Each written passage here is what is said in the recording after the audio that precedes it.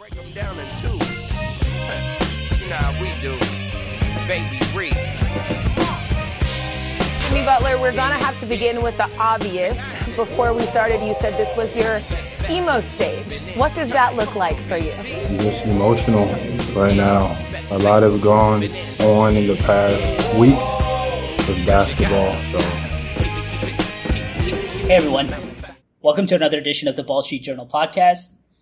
A special edition of the podcast today. Usually just me and Nishant, but now we got a special guest with us today. Rohith is back after a long time. What's up, dude? Hey, dude. Thanks for having me on. I'm glad Nishant's still talking to me after leaving fantasy. I mean, you knew it was... Nishant was pissed when he named his fantasy team this year. Mohan Sucks, which is, for all the listeners, Rohit's last name. Yeah, no, sometimes you got to know when to leave and when to quit. Well, the reality is now that you're gone, I feel like now I'm taking all the losses that you would have gotten. So in some ways, in some ways, it was good having you around for a while. Dude, no, I was like a lightning rod, just absorbed all the injuries and the bad luck, together. So I feel at peace now. I watch Red Zone on Sundays, just like I'm as happy as Scott Hansen is, it's good. 7 hours. Well, all right. Anyways, let's get back to basketball. So of course, Nishant and I recorded a Eastern Conference preview pod last Sunday, and we made some predictions on that pod. I think at the end we said, where's Dame going to go and when? And I believe, Nishant, correct me if I was wrong, but we both predicted Miami. Yep. And I think you said during the season, like early on, and I might have said like right before training camp starts or during training camp. Well, we both were wrong. He, of course, didn't go to the Miami Heat, and he's a Milwaukee Buck now. The trade was for Drew Holiday, a 2029 pick, first-round pick unprotected, swaps. Ayton went to Portland. Nurkic went to Phoenix. So that trade is done, but we got to attack this trade in a couple of angles. I think the first thing, and Rohith, I'll start with you. What did you think about Dame just all these years? So he was in the Anthony Davis draft, right? 2012, he was the 6th pick in that draft by Portland. Had one conference finals run in 2019. That's as far as Portland got, but they got swept in the conference finals, and maybe that was just one of those fluke years. But what did you just think about Dame all these years staying loyal to Portland and just waiting this long to ask out? Yeah, I mean, it's a topic I have very strong feelings about. I mean, as for those of you who listen to the pod, I mean, you probably know I'm a LeBron fan, and I'm all about the player empowerment. Nishant and I differ very, very significantly on that view. I mean, Dame's a great player, and I mean, I think you try to win a championship with the team you're drafted by. I mean, no doubt that's the way you start. But I feel like what makes this so, such a dramatic shift that Dame is leaving is that for years he's always been like, I'm the loyal guy. I'm never leaving Portland. This is where I want to win a championship. And he's stuck with some really, really bad teams over the years. And, he's kind of waited for management to put a team around him, and they never did. I think what makes this so dramatic, I think, is because he asked out so dramatically to one team after saying all of that for so long, for over a decade, kind of sticking with one team and saying that, and then then having very strict demands about, hey, I want to go to one team, I want to go to Miami, and I want to be in a position to win a chip.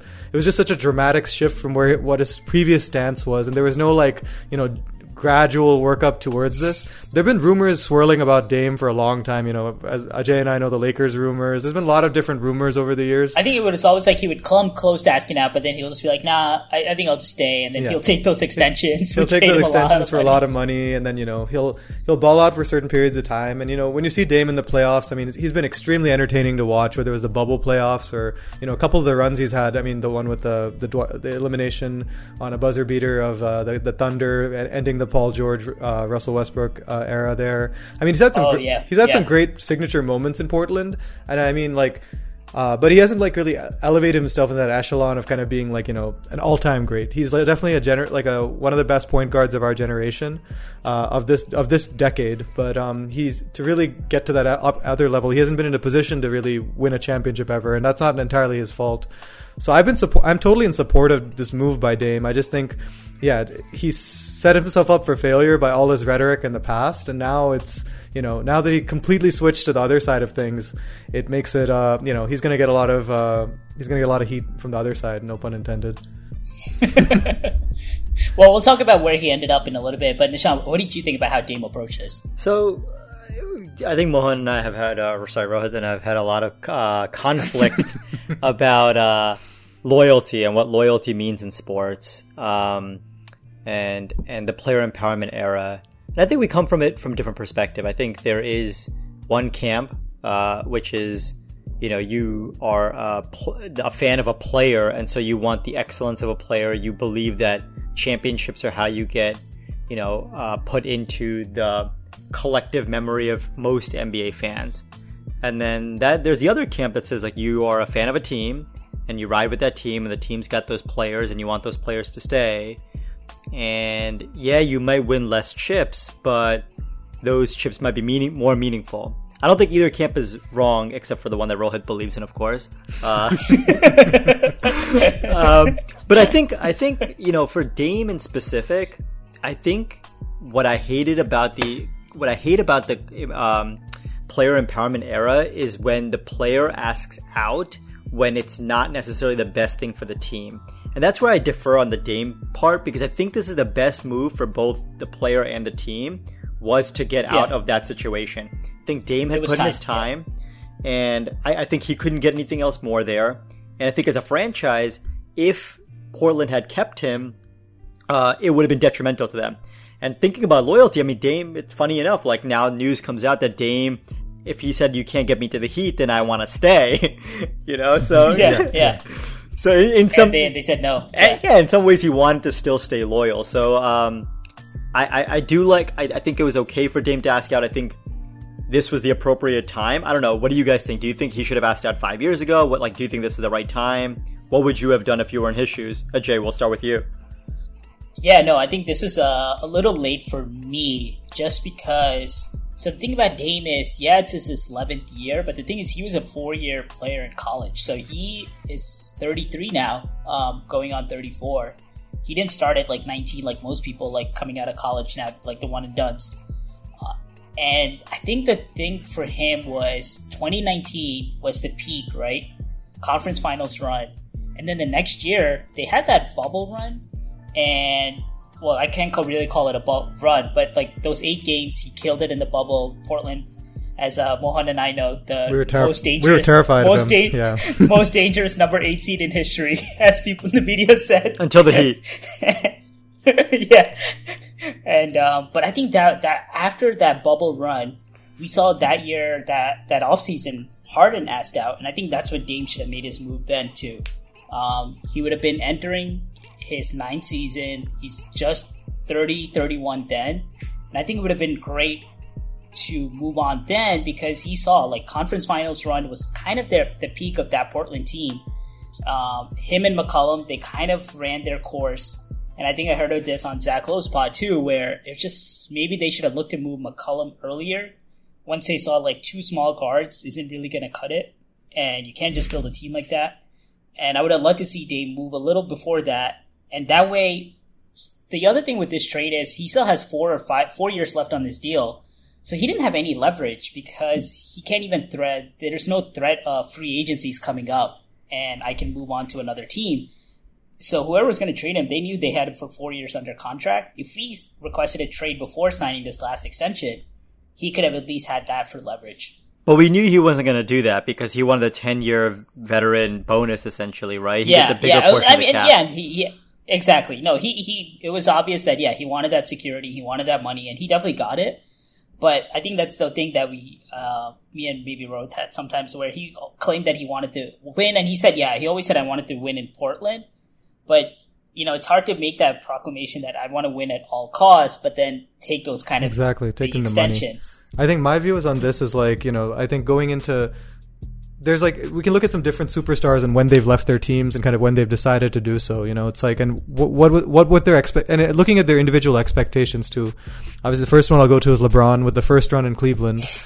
He stayed there. He got drafted there, and he went year after year to the. He went to the NBA Finals a few times, then came short in the conference finals many times in the last few years. Couldn't get over that Celtics team. But if someone like LeBron stayed longer and they tried to put pieces around him, I just don't think they had enough firepower to get over the Celtics at that time in the East, and he needed to kind of form his own super team, and he went to the Heat, took his flack for it, but then won his championships, and then the narrative changed over time, and it taught him how to win a championship. That was kind of, with him, regardless of what would have happened, that's kind of, he would have taken flack for it. And, I think it was a necessary part of growth in his career. And then, if you look at somebody like, Kevin Durant is another great example. So, I mean, so I'm going to compare Dame and Kevin Durant's situation because there's a lot more parallels there. I think, Kevin Durant was drafted by OKC. If you remember early in his career, he very much was actually the stalwart of loyalty. He was very much committed to the Oklahoma City Thunder. He had a couple stars around him. The organization was committed to them winning things. And, he never talked about leaving, at least for the first 6-7 years of his career. You never heard any rumors about him leaving, and he was very content in OKC. But then it changed very dramatically when he wanted to leave, and the timing he left was, with the, after losing to a 73-9 team in the conference final and joining that team, and that's kind of his legacy since then, and that's stuck with him. Dame has kind of so at least Kevin Durant was on a competitive team that was making the playoffs and had a legitimate chance of potentially winning it all. Dame has not even been in the run-in for the play in the last few years, especially this last year. They shut him down early because they weren't even competing for a play-in spot. So he had to leave. I mean, I think I'm very glad that he decided to leave and really put some real expectations on himself. But, the West is competitive. I think the West has, not every team is going to win a championship in the West, and not every team is going to be realistically competing for a championship in the West. So, either if he joined some team out here or went out East, I think that was kind of the move. And I'm sure he had conversations with, people in the off season, talked with other stars, talked with Jimmy Butler. Jimmy Butler probably lost the bet that Dame was coming there and had to do the emo look at the post game presser. So it's I think Dame, it's a little late, but I think I'm glad he came to the realization, because I think this situation, he's stuck. He's not going anywhere. And I think, he needed to go somewhere with real expectations. It's time. Yeah, it's time. Yeah. It's a little late, but it's time. And every situation is different. I think you hit on a good point. Just one last before we move on. It was the whole with the sitting out. And that's where I think, unfortunately for Dame, we could talk about teams not being loyal. But when I read that story, basically the GM told Dame to sit out the last 10 games of the season with the quote-unquote calf injury. And so that way Portland can improve its odds of getting a better pick. And the GM basically told him, we'll then use that pick to get you help. I think they didn't anticipate that pick becoming Scoot Henderson, so they ended up not wanting to trade it. But we see what that happened for Dame. He sat out games, they told him they'd get him help, and then they just went back on it. So I know sometimes a lot of the media, and I think some players overdo it, like what we're seeing with James Harden now. I think that's the worst case example. But I think sometimes players do need to look out for themselves, because then when teams make promises like that, we'll get you a player with this pick, sit out a game or sit out 10 games, and then they don't. I think that's where players have to look out for themselves. Yeah, loyalty goes both ways. I think when I expect loyalty from a player, there is some expectation of loyalty from a franchise. Now, this unique situation is that Portland had the 6th best odds to get into a lottery, or to get a lottery pick, and they just got lucky that it was the 3rd overall pick. Lucky or unlucky, right? If they were the 1st or 2nd pick, chances are that they either can trade it or they draft someone that can play alongside. Yeah. And the fact that it became that Scoot fell to 3 when we thought he was going to go 2. Exactly. So, but I think now this is all done. The Dame era in Portland is over. And of course, Nishant, we did a whole Eastern Conference preview, but that's all kind of changed, especially at the top. So now Dame is a Milwaukee Buck. They didn't lose too much in terms of, they lost Drew, but Dame basically is taking his spot, and they lost Grayson Allen, but they still kept Middleton, they still kept Lopez. So you're looking at a starting lineup of Dame, Pat Connaughton, Middleton, Giannis, and Brook Lopez on a team that finished as the number 1 seed in the East last year. Granted, they lost in 5 games in the first round, and I think that's why they needed to make this trade. But Rohith, would you consider the Bucks the favorite now in the East? I'd say so. I mean, the Celtics are doing a lot of great moves, and I mean, sad to admit, I'm very annoyed at how good of an offseason the Celtics are having. So yeah, I mean, I think they should be favorites in the East. I think it'll come down to them and the Celtics. I mean, I think they're both right there at the top, so it should be a very competitive East at the top, like you said, and it should be really interesting. Fascinating thing about I think we want to talk a little bit about like the Bucks quote unquote not failure of a playoff run. But it's crazy to me. The one thing I've noticed in the NBA over and over again, I mean, it kind of feeds into Giannis's point a little bit. It's like, not exactly to his message that he was going for. I don't necessarily agree with that. If you have expectations to be the number one seed, you need to, you live up to them. Whether you have injuries or other things, that's a different issue. But you had a certain expectation, you didn't meet that, and you failed at meeting that expectation, and it's a failure in that, right? Even if it's not a failure of your career or a failure of your work ethic or what you stand for as a person, which is what Giannis was trying to get at.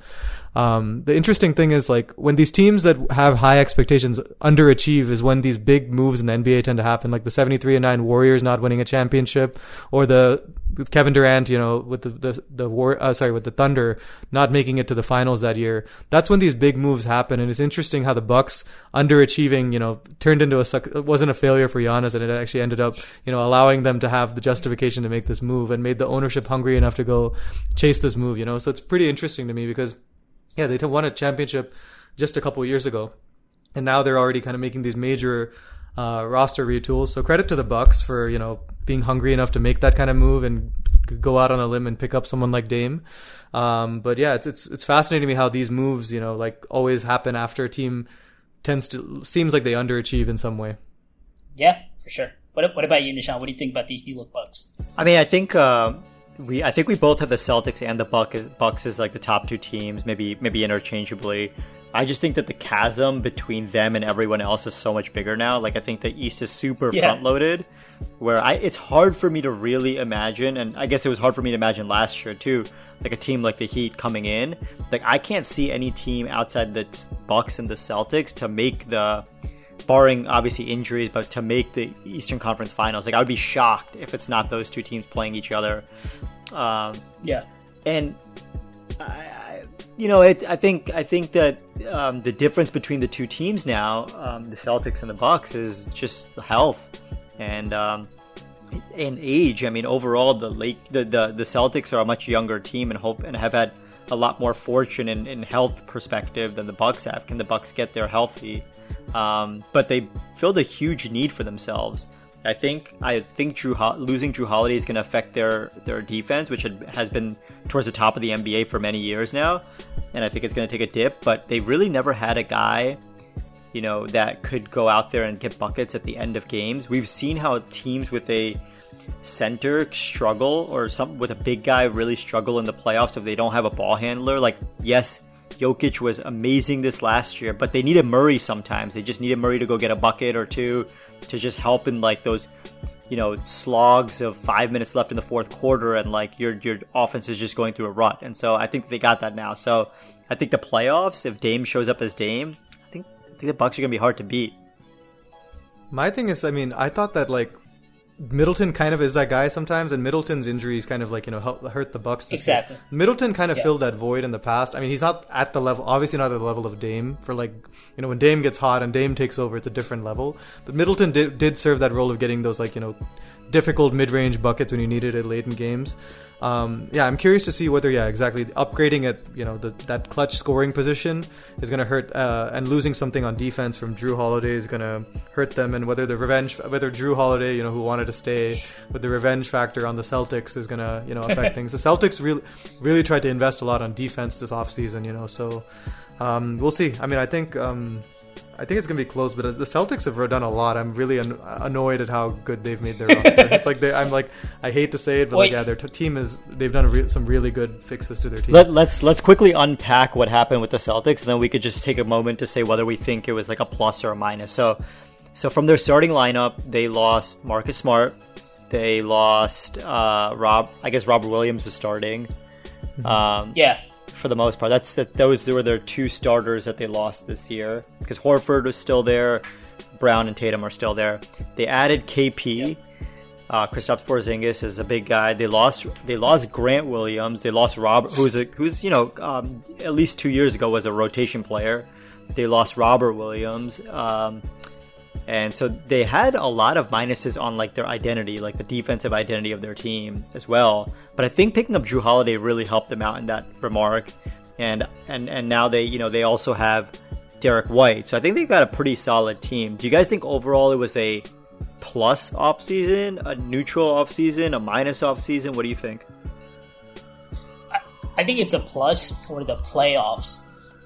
So I think that what happened with this team, that we were just talking about teams that maximize their potential and running into walls, right? We saw the Celtics. Yeah, they made those finals in 2022, but then the Warriors were just a better team.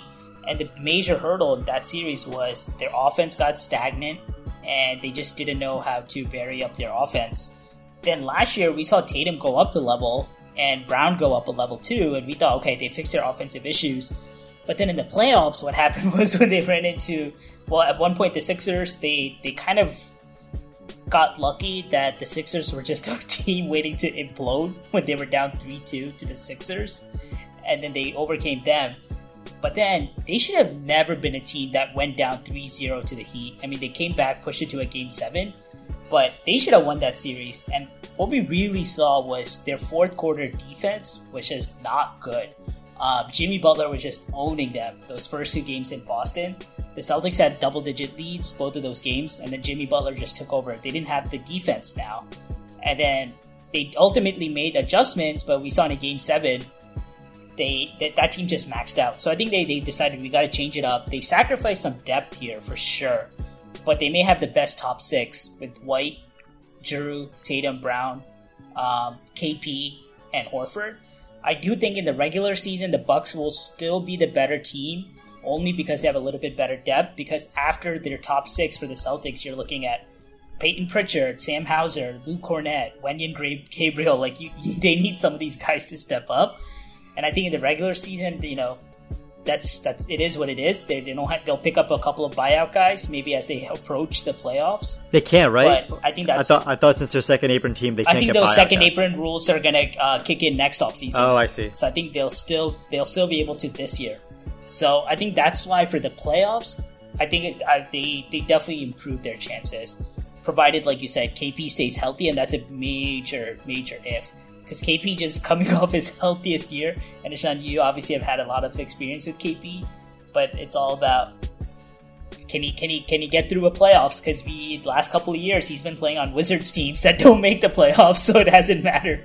But we'll see what happens with KP. So Rohith, you think the Celtics are going to be hanging the 19th banner this year? I have two big questions for the Celtics. I mean, I think, for one, I don't follow the league pass teams as much as you guys. You guys are much more, your depth of knowledge on the whole league is good. I didn't realize that until reading about it a little bit more, that KP had such a good defensive impact. Apparently has some statistic as good as Anthony Davis. I forgot which exact statistic it was. Do you know which one it is, Ajay? Was it his? There's basically he's been.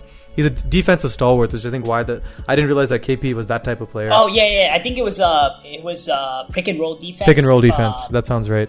So when he was guarding the roller, basically. Yeah. So their roster has all the pieces to win. I just have a couple of fundamental questions about the Celtics.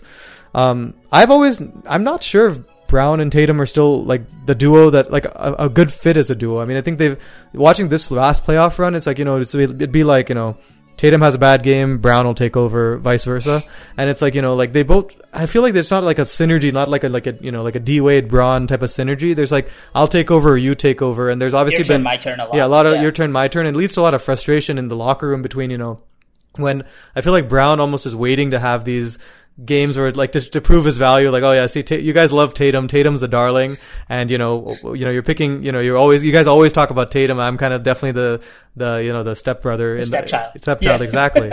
So it's I'm surprised that they still extended both of them. I'm wondering how much longer the Celtics will keep building around those two as the core, because I have some fundamental questions about whether those two are a great fit. They're both great individual players, but whether on the same team they coexist really well. So that's one thing. Do you think, just to ask a question on that, do you think that the fact that for many years, Marcus Smart is more of like a combo guard. They've never had a true point guard. And Drew Holiday is not the stereotypical, like, the floor general, but he's probably better of a floor general than Smart. Do you think that Absolutely. This year is the test? Like, when you have a guy that's going to command the ball to distribute, like, you'll have less of the your turn, my turn with Tatum, and you might see like another guy that's really getting them to the ball at the spots that they need rather than just like this hammering the ball on the ground and taking turns.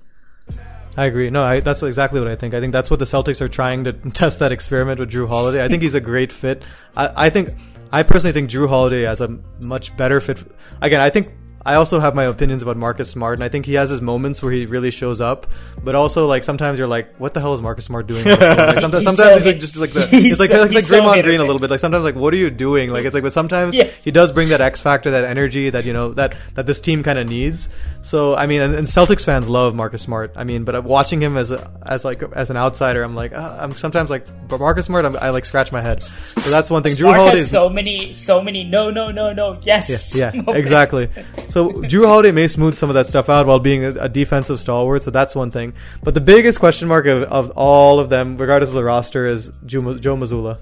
Yeah, that's true. With this new roster, with all of these guys, and with these different pieces, with such high expectations, we didn't get a great showing from him last playoffs, and I think we didn't even get into Joe Maz. Yeah, that's the X factor more than any of these players. How can he get them to coexist? And the fact that I'm shocked that the Celtics kept him beyond this last postseason. I'm like, I thought he was just like kind of morale guy, want to keep the locker room together, keep a guy internally, make it through this run. And I listened to Bill Simmons a lot about this, and it's like, he said that like if they got swept, I think he wouldn't have stayed. But the fact that they went to 7, it's like they kept him on. Job, yeah. But I feel like that's, if anything, if I could pick an Achilles heel for the Celtics team, it would have to be, can just Joe Mazzulla coach this team to be at their full potential with all these new pieces and different expectations? That's my question mark. Yeah. And can Jaylen Brown go left now? Exactly. No. So that's not going to change. So we'll see. That's the Celtics preview, in my opinion. That was comical in Game 7. The Bucks have won a chip before. Dame, has shown up in clutch moments. But I'm like, I'm still like, the Celtics, I think, have maybe a better roster, but have some question marks on the fit and the coaching side.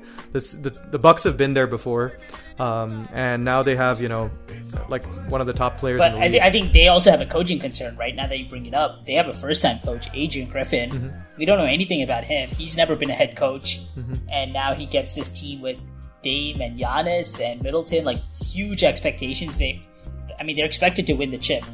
As much as Giannis can say that even if you don't win the chip, it's okay, and that it's not a failure, I think it should be considered a failure, right?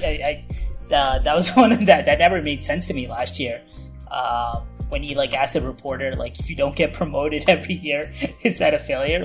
I think that was a bad comparison on his part, and I think it was just with the frustration. But I think, Nishant, one other thing we're seeing with these teams now is, like you brought it up, the second apron. It's almost like this Grim Reaper that's coming, that next year where all these teams that are way over the cap, the penalties are going to be super strict. They can't aggregate salaries in trades. They can't sign buyout guys. I think the other thing was their first round pick goes to the back end of the draft on certain years. That's after, I think, almost 2 out of 3 years or 3 out of 5 years. Something like exactly, that. Yeah. It almost seems like the Suns, who else? Like the Bucks, the Celtics. These teams are basically saying, we know we're going to be in it, but we can't avoid it. Let's just maximize whatever we can from this season, right? Because I think we're going to see an unprecedented amount of superstar movement or just player movement once the second apron hits because of how harsh the penalties are. But that almost seems like what the Celtics are doing here. Because, if you look at Drew's going to get an extension, KP got paid, Jalen got paid, he's going to have the highest contract, that's going to kick in next year, then Jason Tatum's going to sign even a richer contract. Derek White's going to get a new one, he's extension eligible. Yeah. So I think, Rohith, like you were saying, this team is kind of just saying, we're going to go in now, and maybe Jason and Jalen aren't of the perfect fit, they're maybe not Jordan and Pippen, but we have to stay with it now. If you don't win, they're going to, they can always trade one of those guys and get tremendous value, right? The hunger for stars who are in their wings like them, who are in their prime, Celtics would get tremendous value if they ever wanted to move one of them, and I think that's why they're okay giving up picks in the future, because they know that if they were to trade one of those guys, they would recoup that value. Yeah, I think for me, the big thing is that we're coming to this crossroads, and this is something I've been thinking about all day today, is we're coming to this crossroads of player empowerment, superstars getting paid a lot of money, with this crossroads of just to talk about player empowerment, it used to be like players when they're free agents get to go wherever they want. Then it was like asking out with 1 year left on your contract while you were expiring. Then we got to 2 years. I think AD was around 2 years left on his contract. And now we have someone like Dame who had 4 years left on his contract. It's becoming kind of ridiculous. Or when KD has that last off season, exactly, just signed an extension. and then on the other end of it, we're getting this dichotomy of players. We used to have this I think there was a really nice graphic that came out about the smattering of there's essentially no middle class in the NBA anymore. You're either the upper class where you're making 30 plus million, or you're a minimum wage, you're a minimum salary guy, or something like that. And so I think we're going to get to this really big crossroads where these things can't coexist. The second apron can't coexist with player empowerment, which can't exist with these contracts that are getting really, really big. Something's going to have to give, and it's interesting because players are about to have reality checks. Players who thought they were max players are not going to get it. The teams just are going to be we can't give you the max when we already gave. I think the Timberwolves is going to be a fascinating example, because Anthony Edwards just got the max, and they unfortunately made the mistake of trading for Gobert, who's on a max high salary. They already have Towns on a max, and they still have to pay McDaniels. I think they're a fascinating example, because for a team, I don't think they're going to sniff the NBA Finals in the West. They'll make the playoffs. They're not going to. But can you afford to be in the second apron and have a team like them? I think that's going to be a fascinating example. But there's going to be many more teams like that. And teams' windows are really shrunk down now, right? When you have all these big contracts, to me, realistically, the Celtics have 2 years. If they can't win it in these next 2 years, they're gonna have to let somebody go. Because in 2 years, Jalen and Jason will both be on their new deals. And that's going to be, I think, close to 70% of the cap. Because they're each going to be 35% supermax players. Right. So, how are you supposed to build the rest of your team out like that? Yeah, I don't know. Rohith, you were in the era, you like the era of the 3 superstars on one team. I don't think we're going to get that anymore. I think it's fiscally impossible to get 3 true superstars, someone like Bosh and Wade and LeBron. And so you're going to see these 2 superstar teams, which we're already seeing. But are you worried about the next generation of players to get dynasties? Because now it's hard to do that because players are going to have to move. Are you worried about that? So I'll clarify that point. I don't think the 3 superstar thing was more that existed long in the NBA before I started watching basketball. It existed with the Lakers and Celtics in the when they used to compete. The point is, it's more player driven to make a 3 superstar team rather than teams making a 3 superstar team. I'm fine with. Yeah. I've actually really enjoyed the last few playoffs, to be honest. With there's been relatively more parity in the NBA. And you don't need 3 superstars on a team. I'm fine with that. I think it's good for the league. I just like the fact that players can dictate where they want to go and put pressure on, management to kind of put a competitive team around them. At the time that LeBron formed the Heat, he needed to beat the Celtics, who were had, Paul Pierce, KG, and Ray Allen. But if that's kind of even across the board, I think that's people don't need to go to a team and form a super team with 3 superstars. And that's good for the league. I don't think that's a bad thing necessarily. Do you think do you think it's disingenuous for players to sign a contract and then immediately ask out? We've seen it essentially twice now in the last 2 years. And do you think that's pushing it too much, or do you still feel like players deserve that right to do that? They can get their bag and still get what they want, or do you think actually 3 times, Nishant, you forgot Ben Simmons. Oh. Well, he just sat there. He didn't really play. No, I think it might have gone a little bit too far. I think lately it's been the players asking out. I mean, I'm happy to admit that it might be a little bit too far, but all this stuff the pendulum swings back and forth. I think the pendulum's definitely swung very far in the player empowerment direction when it was very entrenched in the management, teams having power. You stay with one team and they kind of dictate your fortune for your entire career. And I think fans like me who are who kind of like this player empowerment should be fine with, players sticking it out and, understand the value of team building and keeping one team together. I'm really curious to see teams like, Denver, whether they're able to sustain multiple championship runs with, two superstars and a very deep roster, whether they're going to compete better with that continuity compared to, some of these teams that have multiple superstars and less depth. They're another fascinating example because I think Jamal Murray's up for an extension, but then I think the X factor there is MPJ because he's on a max contract, but is he going to become that type of player who's like, I want a chip now, like I want a bigger role? That's going to be a fascinating story. I think we're going to do a Western Conference preview soon, so I don't want to give up on to give out too many takes before that pod. But I mean, it's just going to be a fascinating season just because of the number of teams that are all in. I still can't wait to see what's going to happen with the Sixers, just purely from a drama standpoint and for entertainment, because Harden's going to show up to training camp tomorrow, and apparently he wants to make it super uncomfortable that the team has to trade him. So I can't wait to see what kind of antics he does this time. What's going to happen with Miami? I mean, Media Day was exciting yesterday. But before we end this pod, Rohith, I didn't prep you for this, but we haven't had you on the pod for a long, long time. And I think you're almost kind of like the resident LeBron expert for this pod. Mm-hmm. And I think we've always talked about this, right? Like, we're not doing the Lakers preview yet, but in the sense that you're the LeBron fan that adopted the Lakers, whereas I'm like the Lakers fan that's adopted LeBron. You were at the game where he broke the scoring record. And can you just tell our listeners about how it was to be at that game? And did you feel like LA has truly adopted LeBron now? That was a great question. I mean, I think I talked to you guys a lot about, should I get the tickets? How should I go? And Nishant really pushed you to go. Yeah, I got very fortunate. My personal experience with that, I think it was kind of like a spiritual experience for me. I think it was like for being a LeBron fan for my entire life, whether I've been called out for it or called a front runner, whatever, that's fine. But I think it was like the reward from the universe for supporting him through thick and thin. And that was the vibe in the arena that day. It was just people who genuinely were happy for LeBron achieving this milestone, and people who really cared about him, including members of the media, his family, close friends. And then the fans that showed up there were the fans that, wanted to see him break the record and really cared about it. That's the vibe I got over there.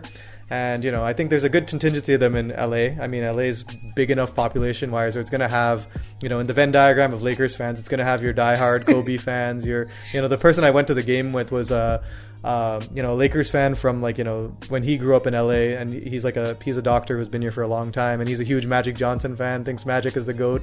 And, he was talking about all this stuff, but, I think, there's every type of Lakers fan, but everyone appreciated that that achievement and that accomplishment. I think winning the bubble chip was a huge accomplishment, whether some people call it a Mickey Mouse chip or not. But this having I think LeBron definitely, I think whether LeBron says it or not, I think he definitely wanted to come to the Lakers for that piece of NBA history, and he knows the history of the Lakers. And I think whether he admits it, he probably thought he may cross his record at some point when he signed the contract with LA, and I think he wanted to go to a franchise where some of these, these achievements, these longevity achievements, will look even more special. The fact that he's done them on the Lakers, which already has a storied history, so it was special. I mean, I think I really felt the history in that room. Felt like it was special. They stopped the game. Kareem came up there.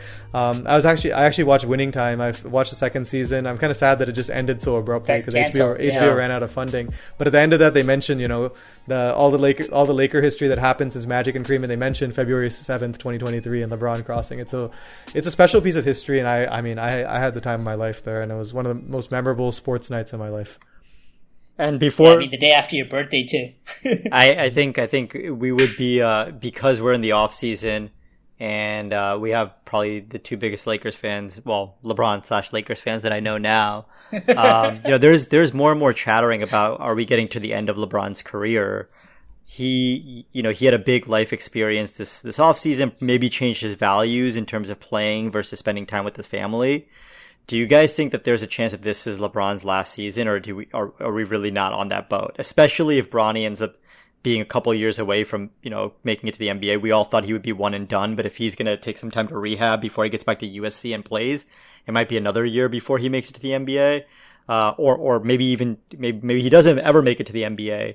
And so the question is, is there going to be a time in the year if LeBron continues to sustain soft tissue injuries and or things happen in the family that this might be the swan song, and he announces it midway through the year and gets like, the trophy case? Do you guys think that that's a possibility? I actually am leaning towards that, actually. Surprisingly, I think I'm kind of, my gut tells me that this is probably LeBron's last season. I just think Bronny's health is one thing. I think even if Bronny goes to the NBA, I don't know if he's going to be a one and done in college. I just don't know whether his development's going to be enough. I don't know if he can wait for Bronny and Bryce, even though he wants to do that piece of it. But like you said, Nishant, I think this experience with Bronny and the cardiac arrest, I think he those same expectations, as nice as they would be to happen. I mean, I think he realizes that there's more to it than just setting out this vision and making sure that Bronny's healthy. He's in a position to support them and keep playing at a high level if he needs to be. But I think he'll truly assess this season, see how the season goes. I think if it's like he plays really well, Lakers, like there's a lot left in the tank, which is what he's saying in the preseason. He'll kind of, he'll kind of go in and assess it based on how the year goes and how Bronny progresses through the year. But I think there's a real chance this could be his last year, just because I talked to Ajay about this and not on this pod, but I think I started to see LeBron really age this past postseason with that watershed moment for me was the missed fast break dunk in the Denver series, the reverse. Game 2, that's just like that was kind of the turning point of the series, and I feel like that was like, oh man, LeBron is in year 20 going on year 21, and it's like he can't keep doing this forever. He has the most miles on his body of any player in NBA history. And I think, it's gonna play a factor on things. And I mean, this season the roster is a little bit deeper. Maybe there's there is more of a chance for him to preserve his body for the postseason. But I think there's a 65% chance this could be his last season. Yeah, I mean, I think same. Anytime you start talking about retirement, it's almost like one of those things where, because till that end of last year press conference, we never even heard LeBron ever even discuss retirement, right? And the moment I think that becomes a topic, it's on his head, he's thinking about it. And I think it's all going to come down to how tiresome this season is, how the season goes, like you said, Nishant, his injuries, and how long it takes for him to recover from them. What is his family situation? But I think there's definitely a huge possibility that if they lose in the Western Conference semis or earlier, that it may just be time for him to call it quits, because he's coming up on a year where he has a player option, but this could be his last. He could just decline the player option, retire, but his contract's coming up, and if the team is kind of maxing out with, we know how good Denver is, that this could be it for the Lakers, and it's kind of crazy to think about, right? I mean, we were in the 6th grade when LeBron was drafted in 2003, because I think we were all the same year growing up. And here we are in our 30s, and LeBron's still going at it, and competing against these youngins who were born, some of them when he entered the league. The year he entered was when some of these players drafted now were born, which is crazy to think about. But yeah, year 21, I think at that point retirement's always a possibility. My take is that, LeBron is not going to go out. He's this guy who's built a, Players Tribune. He has his multimedia company. I just don't see LeBron going out at the end of a season. I don't see him deciding that he's retiring because they had a bad playoff run. I think this is going to be something he's too much of a businessman to not make this a season-long documentary video, and it might happen in the background. We might not know about it, but there might be something already happening in the background. But I just don't see LeBron going out without people knowing earlier, which is why I'm a little bit worried that if the Lakers get off to a rocky start, or if LeBron has an early season injury or AD has an early season injury, he might announce midway through the season. I think Dirk did something like that. He announced halfway through the season. Kobe did that too. Yeah, I think it's gonna be mid-season if we announce it. I think he's gonna kind of play it by ear and see how the year goes. But yeah, I agree. It's not gonna be at the beginning of the season, but some point in the middle of the season. Because that Denver series, I could see it in his in the body language in the press conference, and just the way way it went. And I mean, it's a tough league to keep competing in at that level. The West is competitive. The East has there's a lot of talent in the league. So I mean, to keep playing at the level that he is and keep his body up in shape, I think he's already gotten the accolades, right? He's crossed the scoring record. There's nothing left for him to prove. He's gotten all the big records now, including since he got the scoring one. It's like, what is there left for him to play for? It's just his competitive will and waiting for his sons. But again, with Bronny's health issue, I think that really put me on the side of he may not wait for Bronny to come, because I feel like in some ways that might have put more pressure on Bronny than he needs to put. And I feel like that he's not going to use that as the factor anymore. I feel like that's probably something that he's changed internally. That's just my gut.